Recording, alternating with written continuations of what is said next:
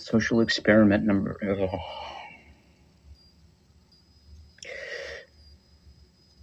Social experiment number 427. Day 1 on Twitter. I'm watching the episode of Seinfeld where they end up in the back of the limo. You know, George and Jerry do the Nazi leader. Oh yeah, where Kramer gets on stage and goes on his rant about Jews. Was it about Jews? I thought it was about black people. Oh, it was about black. That's right.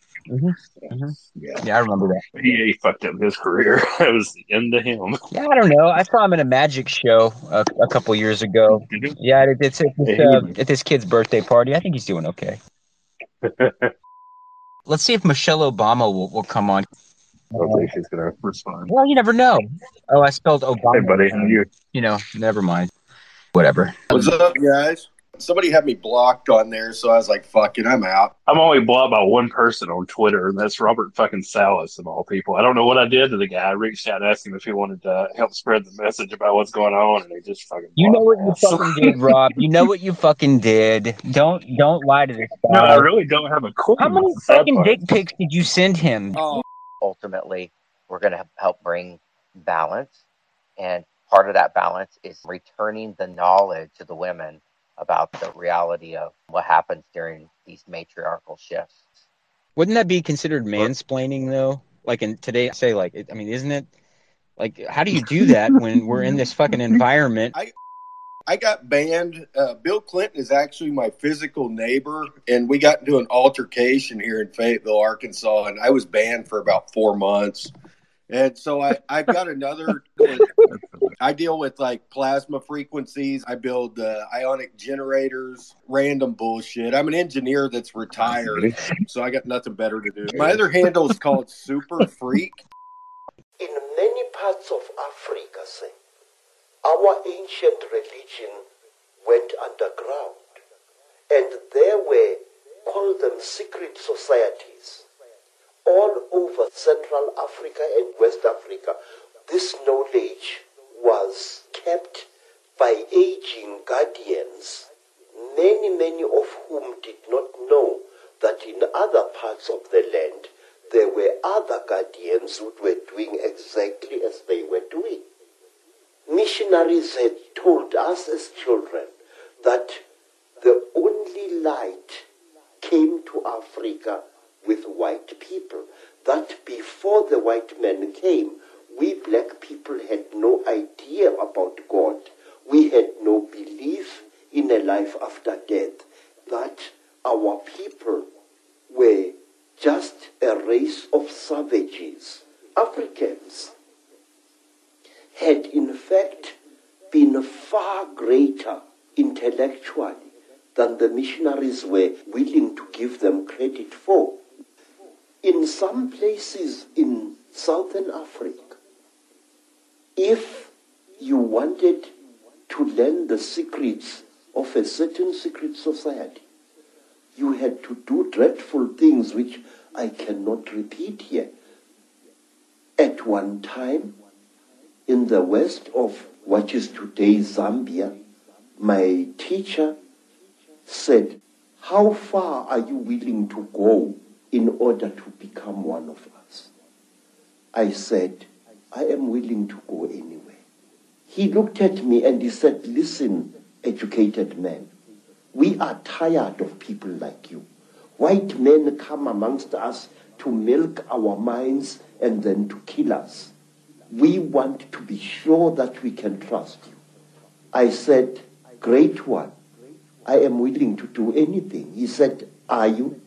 I said, "Yes." And then they went into a graveyard. They removed the hand of a corpse, dead 2 days, and they brought it and they challenged me to cook it and eat it. I did so.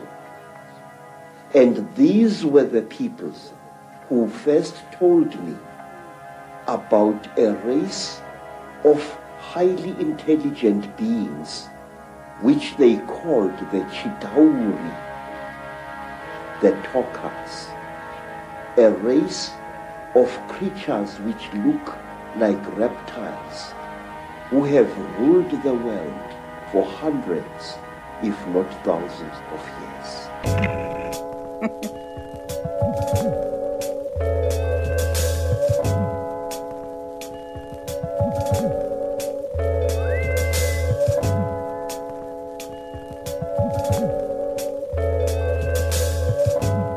Thank you for listening to the Secret Society of Stuff with Rob and Chad. No one really knows where it all began. Back when Vapica Band Bada and Cool hurt my man. But somewhere in New York, a spark lit up. And rappers came from out of nowhere, kids to tear it up. Pioneers like Busy B and the Treacherous Three. Grandmaster Flash down to Run DMC. Cause they paved the way for hip-hop music as we know it. So it's up to us to try our best to uphold it. I used to go to jams rolling deep with my troops dressed in Kangol, shell toes and Adidas suits. Late afternoons busting the back tunes, kicking freestyles in the skating rink bathroom. Cause back then it was real, there were no limits. Now it's a million MCs and everybody's got a gimmick. All I wanted to do was bust my flavor like the rest. Now my flow is dope, but back then I was fresh. I be one of the baddest rappers on this mic in the whack. Cause most of these brothers keep on playing out they sad. They ain't got no format, they biting off the rest. Sounding like Snoop, Trench, Redman, and Dots of X. I can't stand it. Coming up acting like it's the bomb black. But A&R lost his mind and gave you a contract. He must be tripping on PCP. Cause if it was up to me, G, you wouldn't have no CD. I ain't no new jack, I thought you knew that. I paid my dues black. Remember back in the days when I performed and I got booed at. But don't be looking down on me, kid, like it's a pity. Cause even brothers as large as Biggie get food in other cities. That's just the way it is in the biz. If you stay real with yours, then the next man will stay real with his. Some rappers said I fell off, but yo, that brother lied. Just like singing no dirty bass in a suit and tie. Cause if you're good, you're good. And if you ain't, get it. Cause I couldn't kick it at my heart. I used to sneak out the crib just to go to the gym and wave my hands. Didn't give a damn about final exams. Strolling through the party, sipping Bacardi and Nice. Doing the walk to code, getting done by just ice. The DJs on the turntables cutting la-di-da-di. It's time to go. Somebody got shot. Come on.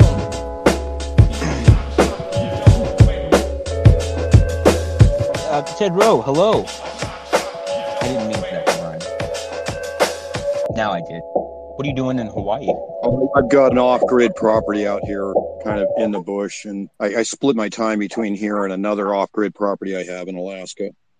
I needed to come over here and take care of a couple of loose ends, so here I am. But I was just going to share something with you guys. I hadn't thought about this in a long time.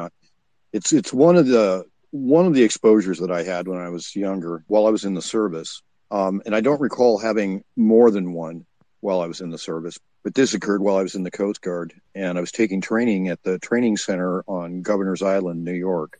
I was going through track school for electronics technician, and it was in the very early 1980s. It was close to noon, I think. I was a barracks captain, so I put the group through the barracks cleanup and made sure we were inspection ready. About 1 o'clock, I broke away with my friend Kevin. We got up and we were looking west, and so the training center on one end, on the east end, is the Brooklyn Bridge. Okay, the Coast Guard Governor's Island is an island right off of the Staten Island Ferry, and then if you look due west, it's Staten Island. So we got up and we were looking west, and right on the horizon, coming over Staten Island, was the most terrific dark green thunderstorm that you could imagine. And just a second. Attention all members of the Society Stuff. Season 3 will begin with the Inquisition of Ted Rowe. Thank you so very much for your membership. If you've received a telegram in the mail asking for your research support, please check your decoder ring and make sure that the line of April is in tune with the moons of Saturn. If you don't know what that means, then you haven't been initiated into the adept level yet, in which case you should seek out a senior member and force them to reveal their secrets to you. Oh, Ted Rowe's back. Sorry, fellas. I usually live alone. I so prefer it. So anyway, I look out due west and I see this big dark green cloud. I mean, it was miles across, and it was low to the ground, and it had a huge curtain of rain underneath it. Really, really thick, heavy rain. It was still over Staten Island, so it had a couple of miles to go before it got to the Coast Guard base. And right in the middle of Governor's Island is a big open area for helo ops, right? A big staging area. So I saw this thing coming, and it was moving pretty quickly. So I thought, hey, you know, I'm going to run up, and I'm going to get on the west end of the helo op area and try and catch this first point of rain as it's coming and see if I can outrun this curtain of rain. And so I see it, and I turn, and I start running. And this thing is right behind me, and then boom, it just drops on me. And then I get to my friend, and he loads us in the car, and the storm is going over us. Now I have no idea that there's anything in this thing at the time, and I'm not thinking about UAP experiences. And so we get in the car and we roll around. Now there's a marina on the east end of Governor's Island, and it's got a parking lot that's kind of tiered above it, and then you can go down to the slips where the boats are. And there's an air vent for the subway line going into Brooklyn, and then the Brooklyn Bridge. And so we pulled up and we stopped, and then this storm just was beating the crap out of us. The wind, and there was lightning, and it was all big, dramatic, and pretty cool. And then all the car rocked. Big flash of light, car rocked. Like I saw it literally dump off over a foot and a half or so. Hey, thanks, alphabet agencies. I turned and I looked at Kevin, who was sitting in the driver's seat. You're doing a great job. I was trying to sit upright, so I tried to correct, and my head hit the glass, and that's the last I remember. When we woke up, I remember looking out the window, and I could see the sidewalk was drying, and it was just wet around the leaves that were laying on the sidewalk. Otherwise, it was dry. And Kevin was wedged between the steering wheel and the door, and I was sitting in my seat. So I started to sit up and realized my coat was caught in the door. I couldn't sit up because my coat was tied in. I could barely move. And I sort of it was like that paralysis thing. I reached over and I tried to swat Kevin a little bit just to kind of jolt him and wake him up, which he did do. And he started to extricate himself because he was between the steering wheel and the door. He was wedged right in that spot. He wasn't up against the seat. And so he started getting himself together, and I pulled myself together. And now, we were both electronics techs in training, and the only thing we could come up with was that there was some electrical anomaly with the storm that had knocked us out. And I lived with that explanation for a long time until I started putting it all together. I don't have a lot of memory of anything happening. I didn't see anything, but nothing about the situation was right. The car shouldn't have moved. I remember one time I was parked in front of Portage Glacier up here in Anchorage some years ago, and the wind came and picked up the front end of my car, and it was kind of like that, but it was 120 mile an hour wind, and we were in a spot where the wind could get under the vehicle a little bit. I felt it lift the front of the car. So, do you suspect anything? Do you have any hypothesis as to what it could be? Oh yeah, I'm pretty sure it's part of this pattern that I've lived in my life. Usually I see the devices, but sometimes I don't. I wasn't thinking about it. I wasn't studying the cloud to see if there was anything to be seen in it. I didn't deduce anything further. There was really no evidence to it. Was that the beginning of many more experiences, Ted?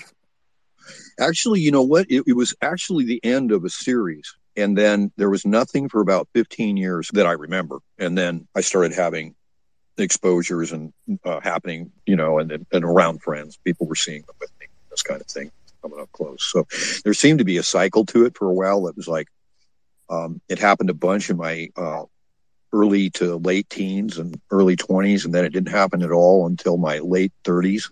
And then I went through a number of them, and then it kind of tapered off. And then I got involved in ufology, and I've had a couple since, but not with the kind of density that I had before. Was there any correlation between you going through quite tumultuous times within your life and having experiences?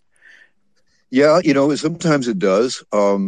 I most of my life was bad. I mean, I'm diagnosed with CPTSD and general anxiety disorder. So it's been rough all along. And some days are better than others, and some parts of my life were better than others. And I live a lot better now. I've done personal work, but for a lot of my life, but it was hard to correlate it because I had a lot of disruption, a lot of upset in my life. So, does any of that anxiety and trauma come from your time in N.A.R.C.A.P?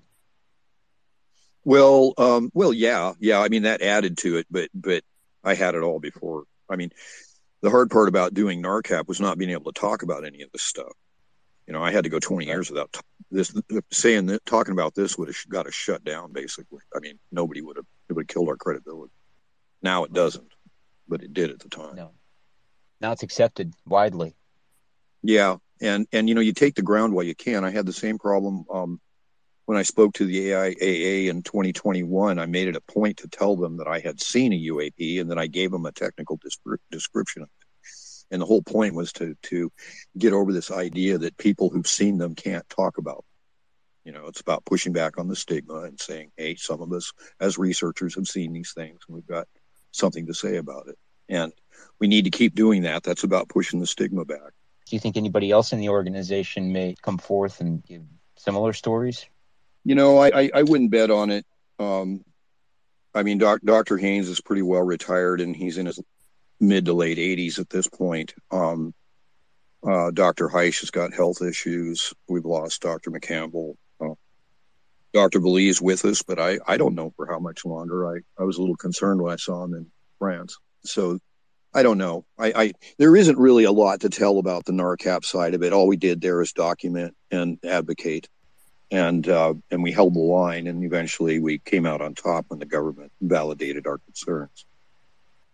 Right. But there wasn't a lot of trauma with that. It was basically research. There were some times, though, I did have exposures while doing research for N.A.R.C.A.P, and that took some adapting.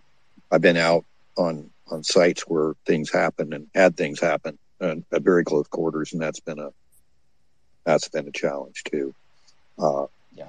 If you know who Erling Strand is from Hesselman, Norway, I met him at a site out in the desert, and we had exposures there. And Lester Velez, who's the head of Opus.net, which does experiencer referrals to mental health professionals, he and I had, I don't know, probably one of the most remarkable moments anybody could have, I think, in all of this. And we're still processing it. If you know who Erling Strand is from Hesselman, Norway, I met him at a site out in the desert, and we had exposures there. And Lester Velez, who's the head of Opus.net, which does experiencer referrals to mental health professionals, he and I had, I don't know, probably one of the most remarkable moments anybody could have, I think, in all of this. And we're still processing it. Did you come across people that had sort of had a family history of things? I discovered something quite unusual when my parents were selling the family home a few years ago. I found a big old family Bible from the early 1800s, and it was massive. I mean, you have to have a big kitchen table to open it out, and right the way through the family history, whenever there'd been a christening or a birth or a death, little notes had been pushed in to this family Bible. And my mum and I were going through it and reading some of the notes and some of the letters that different family members had sent to each other and pushed in this old Bible to keep. It looks like there's a family history of down one side of the family that goes right the way back to the late 1700s, early 1800s, and still going now. And that included UAP exposures or testimonies thereof? Oh yeah, letters. Letters. My great grandparents were farmers in a tiny little village in the middle of nowhere in England, and there's letters between my great grandfather and grandmother before they even got married about strange things he'd seen while he was ploughing a field with a horse. And then one of their children, they had a big family, and one of their children had an experience with something strange in the middle of the night once, one hot summer's night when they were living. I mean, this is before electricity was even in these tiny little villages and places. She'd woken up in the middle of the night and gone downstairs and found something that resembled a hat box whirring and clicking around the garden. And then there's ball lightning came down the chimney in the cottage that my grandmother was born in and terrified them all, and they all sort of huddled in the corner frightened of this ball lightning, which seemed to go around the room and look around the room before it sort of exploded and shattered the window. But my mother had a very strange experience. My grandmother told this story of my mother screaming as a baby in the 1950s, and she ran upstairs to see what was wrong with her and opened the bedroom door and turned the light on, and there was a swirling black cloud above her crib, which sort of was visible for a few seconds and then dissipated. And my mum later told the story that exactly the same thing had happened to me. She'd heard me crying uncontrollably as a baby, and she and my dad ran upstairs and opened the door and turned the light on to see this strange swirling black cloud above my bed. But I mean, one of my earliest memories is of strange, clear, iridescent balls melting through my bedroom window, and bouncing around my bedroom looking at me, and then melting back through the bedroom window and vanishing into the distance as I was standing in my crib. So yeah, I mean, I've lived in America and in Britain and had experiences in both, but there seems to be some kind of family connection. I've also wondered about that. I haven't been able to get anything out of my family that's particularly indicative of it. There's a following nature to it. I mean, I've encountered it everywhere I've lived. It follows you. In 62 years, I've got a couple of dozen of them that I can remember fairly well. And none of them, duration-wise, were terribly long, you know. The longest one I remember was actually a temporal effect that only was like, in linear time, was only about 70 seconds, but it ended up being a little over 3 hours in placement. But yeah, you know, the whole family connection thing, there's so much that we need to work on here in terms of getting more information. And I keep learning because I've had to be so nuts and bolts about everything with the aviation side that I didn't bother looking at abduction phenomena or anything because it couldn't make any sense out of it. There's just so many stories, and they're all different. A lot of folks aren't well, so they're trying to cope in ufology, which is no place to bring trauma. And so I never really dug into it in a big way, but I knew what my experiences and exposures are, and I'm finding out that I'm pretty unique. The exposures I've had aren't, everybody else has this psychic stuff going on and all these, you know, angelic beings and everything else, and I'm not having anything like that. My exposures are nuts and bolts. You study nuts and bolts. That's your personal understanding of the world around you. But like, for instance, Chris Bledsoe was a deeply religious man, so his experience of the was entirely bathed in Christian symbolism, and he probably read books on, you know, Egyptology. I would just add to that, though, that I'm not a scientist. Okay, I'm an administrator and a project manager, and I'm not a trained scientist. I was mentored by Haynes and Bully and others in how to administrate science teams, which meant I had to learn about standards of research and publication and conduct for science, which I did. But my background is I'm a martial artist and a Buddhist meditator. My work is dealing with training objective awareness and insight, which is at the core of scientific perspective. And so, you know, when I'm trying to engage these things, I'm doing it from a perspective of observation and logic, which is straight out of the Buddhist perspective. What Buddhism teaches you is objective awareness and insight, so that when you're looking at the world, you're not coloring it with delusions or things, and you look at that carefully and hold space for that. The training of mindfulness, contemplation of the body and the body, so your posture and your breath and your physical sensation at all times. And then it's contemplation of the feelings in the feelings, so that when you have emotion, you're not the emotion, you're observing it, and you're noticing it's happening, and you're understanding its purpose in your life, why it occurs. And then the third pillar is mental objects. So you contemplate the things that catch your mind's attention. So when your mind is, you know, you're daydreaming or you're working on some internal construct, you know it. It doesn't happen unconsciously. And then the last thing is integration with the Dharma. So you contemplate all of this stuff in the context of the Dharma. Well, what's the Dharma? The Dharma is the cosmic law. It's the order. It's how everything actually plays out, and an aware and alert person can see it. And so the basic perspective from the Buddha's mind is ardent, clearly comprehending, and mindful he dwells, having overcome covetousness and grief in this world. I don't know how any of this ties in with any kind of a mythology, and from a Buddhist perspective, you wouldn't do that unless there was a reason to actually tie it in. Otherwise, you just look at it for what it is, as a manifestation in reality of something that is a little bit different. You were using vocabulary back there that I wanted to bring everyone's attention to. For instance, you said exposure rather than experience. And when you spoke about them, you said the word displacement. And I'm wondering why you chose those words. Well, I say exposure because it's a little more analytical, and it's a little more, because you tend to project on these things. They're very sterile. They just come into your space and do what they do. And then you walk away feeling like you've been touched by the hand of God, or pursued by demons, or whatever it is that you carry away from it. You project that onto it. I'm a chosen one now. You can go down Bledsoe's road and go messianic on the whole thing, or you can take another tack entirely. I tend to hold to the objective perspective. I don't have the answers. I would never stand on a podium and tell everybody that I know what's going on and it's all good and everything's fine. I don't. But what I do suspect is that they're active. They don't really care what I think. I could project on them all day. So I've been exposed to them. And the results of those exposures cause psychological effects and physiological effects to me and the people around me.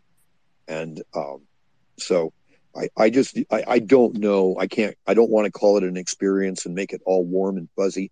I don't want to get into this conversation of some are good and some are bad. So we should suspend judgment, not do anything when we know that we're being preyed upon. To me, I think it's better to take that clinical path and use something just straightforward and deal with it that way than call them encounters or experiences or visitors or any of that stuff. It's all projection. I don't want to do that. I want to keep it as analytical as possible. And same with the word displacement. The displacement I was referring to was that temporally I gained 3 hours and some minutes in the space of about 70 seconds. So I was displaced in time forward 3 hours and some minutes. All of us in the car. That's why I chose those terms. Preying upon us. I've heard that a lot too. And I'm not saying that they're good or bad, or I'm trying to reserve judgment as well. But I'd like to get as much information as possible. And if you're willing to share that information with me, I would be. Well, sure. To the point that I can, and of course I'm learning from the literature and everything too. But in my own perspective, I shouldn't be having these experiences. They shouldn't. I shouldn't be driving down the road and having alien entities in their craft pulling up in front of my vehicle. Okay, if there was any respect for us, that wouldn't be happening. But they don't respect boundaries. They don't respect geopolitical boundaries. They don't. There might be all kinds of reasons for it, but they don't. They don't respect psychological or physical boundaries, and they will do things to you. They will do things to your children. And so on. And we can all come up with excuses for why they might be doing all of these things. But the bottom line is we wouldn't let another person do that to us. And that's how we make our decisions. They need to adapt to us. And if they find that if they are benign, but they find that they're getting a hostile response, then they'll change the way they do things and put everybody at ease. Otherwise, we're right to be defensive. Perhaps they've just got no concept of boundaries, though. If they've got the technology that they've got and they can do the things and manipulate things the way they want, including us, perhaps they've just got no need for boundaries. You can give them all kinds of excuses, but the bottom line is we do have need for boundaries and we do operate with them. And I don't want anybody getting close to my child and indoctrinating them into something that they won't even bother to explain to me. Okay, I don't find any of that acceptable, and it might be the way they do things and the way they think about things. That doesn't mean that it's acceptable or tolerable for us. And but if you sort of think about some of our behaviours towards animals, we'll quite happily tag dolphins, capture them. You can see people going out onto safari and either. There's elements of people that will go and shoot animals for sport, and then there's other elements of people that will anesthetize them and tag them because they're interested in monitoring them. We've got no boundaries with animals because we don't accept their needs. What you're talking about is our perspective on the animals. What about the animals' perspective? Because that's really what we're dealing with the other team here is our perspective. And we don't like it. We don't want it done to us. And whether or not we're doing it to other animals and stuff is immaterial. It's being done to us by a higher order. They're just driven and motivated to do what they do. And either we're okay with it or not. I personally am not. The conversation between these two is so enlightening. It really punctuates my understanding of the psychosocial hypothesis, although I'm not sure that that's what each one of them was getting at. But think about it this way. If these creatures are in some way a mechanism of our unconscious or our super unconscious to show us what we refuse to see before what we refuse to see destroys us, then it is our perception of these creatures' behaviors which is a perfect reflection of how our civilization treats everything else. As individuals, we are caring and loving. As people, we're sociopaths. Jules brings up an interesting point. Human beings treat animals the way that they want because we refuse to accept the fact that they have any kind of consciousness, that they care about boundaries. Similarly, these creatures don't seem to care about any kind of boundaries with us either. And Ted is right too. Looking at it from the animal's perspective, our perspective, we're not okay with it. Maybe it's time to look at this phenomenon for what it could be, because I have a feeling that its origins could hit quite a bit closer to home than we might like to imagine. Go back and listen to their conversation. But whenever they refer to the aliens, or to the creatures, or to the creatures' technologies, imagine that they're referring to us, to our civilization, to our species, and to our technologies. And I set up this program, UAP Medical Coalition, that we've just been getting this thing going in a big way and starting to educate mental health professionals and medical professionals about changes in UAP information so that we can start getting documentation and data and engaging better minds and coming up with understandings and modalities in terms of how to deal with this thing, get over the stigma and start putting our good minds in the mainstream to work on it. And hopefully that'll lead us to better answers, because we've been all living in the Wild West up to this point, waiting for somebody to even care enough to help some of us out. So, Ted, I just want to be cheeky and cut in because I'm going to have to go in a minute. Have you ever come across a friend of mine in Australia that's been left with quite debilitating illness following an encounter? No, I haven't. I haven't met that person, no. Mm-hmm. Right, well, thanks ever so much for letting me join in. I'm sorry I'm going to have to go. It's like nearly 4 a.m. here in the UK, but love you all, and it's been really interesting. Thank you. Sure. Is there anybody Live, else? laugh, laters. You're awesome, dude. Thanks, Jules. Yep, thank you. Bye, Jules. Thank you. Yeah, that guy had some insights that I had never even thought to. Right. Yeah, that was fascinating to hear. That was good, to get these other perspectives.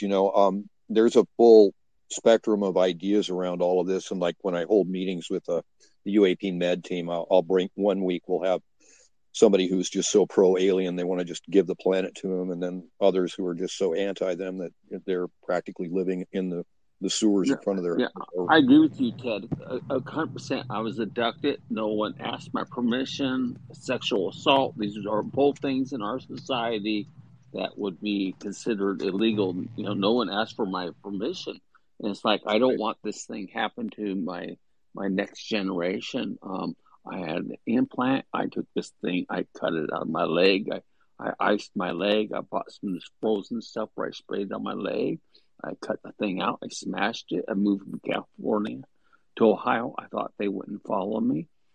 They followed me. I shot at them. Now they shot a blue beam at me, and now I suffer from migraines.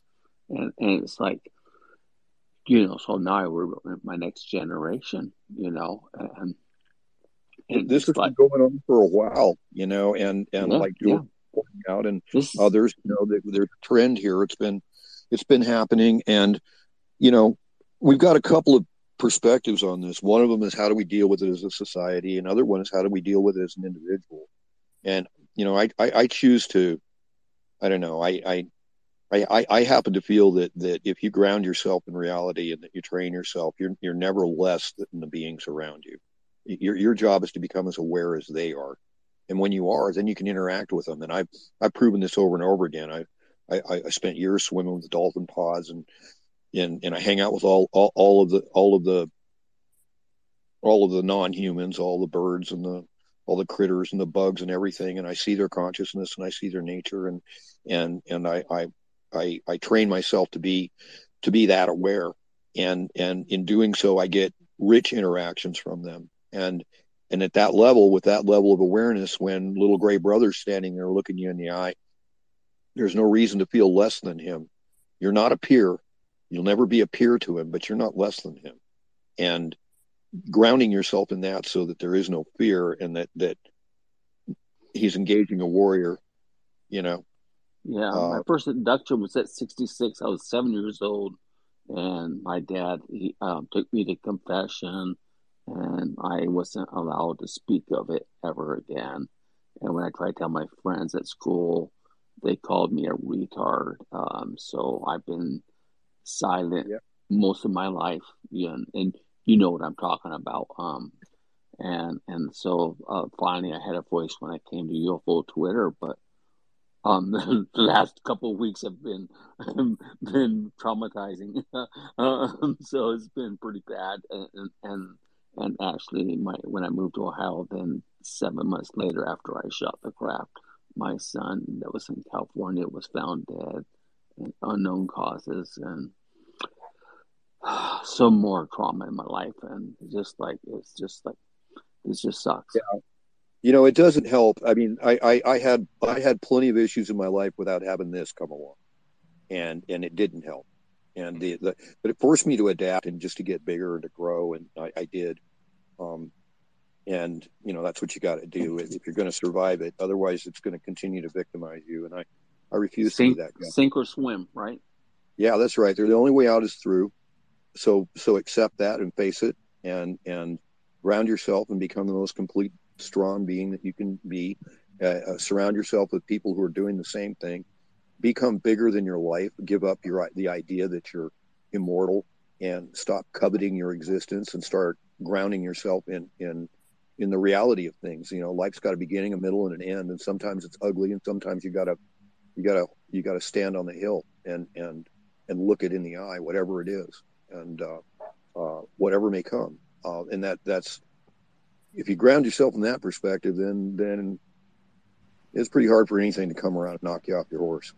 Before you drifted too far away from this subject, I wanted to say, and I'm not trying to compare ufology in any way to occultism, though, I mean, there are some similarities. Obviously, Jacques Vallée brought that to our attention, and amongst others. Sure. There was an occultist born Mary Violet Firth. Her name was Dion Fortune. And she said that the greatest threat to occultism at that time were people who were overly skeptic. If anything out of their belief structure happened, they would immediately, you know, like, what's his name? The arch skeptic. Yeah, Phil Klass. And then on the other hand, on the other side of the coin, the thing that could be most damaging to occultism were people who believed in everything. If someone told them that the sky was pink and they were looking at the sky and it was black, they would say, that's a pink sky right there. I heard it from this man. I know for a fact that it's true. And so the truth is the truth. It's not going to change, but it's the perception as a people that we need to change so that we can actually address it.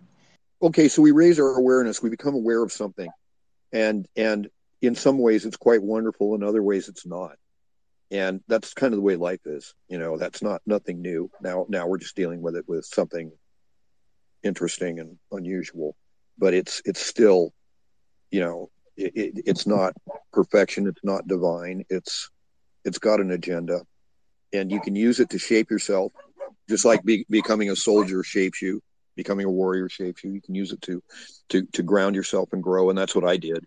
I took every bit of it and tried to turn it into something helpful for me. And I went through a lot of, I mean, I spent 5-6 years living under a tree running N.A.R.C.A.P with a laptop, because I just things had been so broken in my life. But I was holding it together with N.A.R.C.A.P and I was training myself, and now I'm in a whole other world with it. And that's where I am now as a result of that work.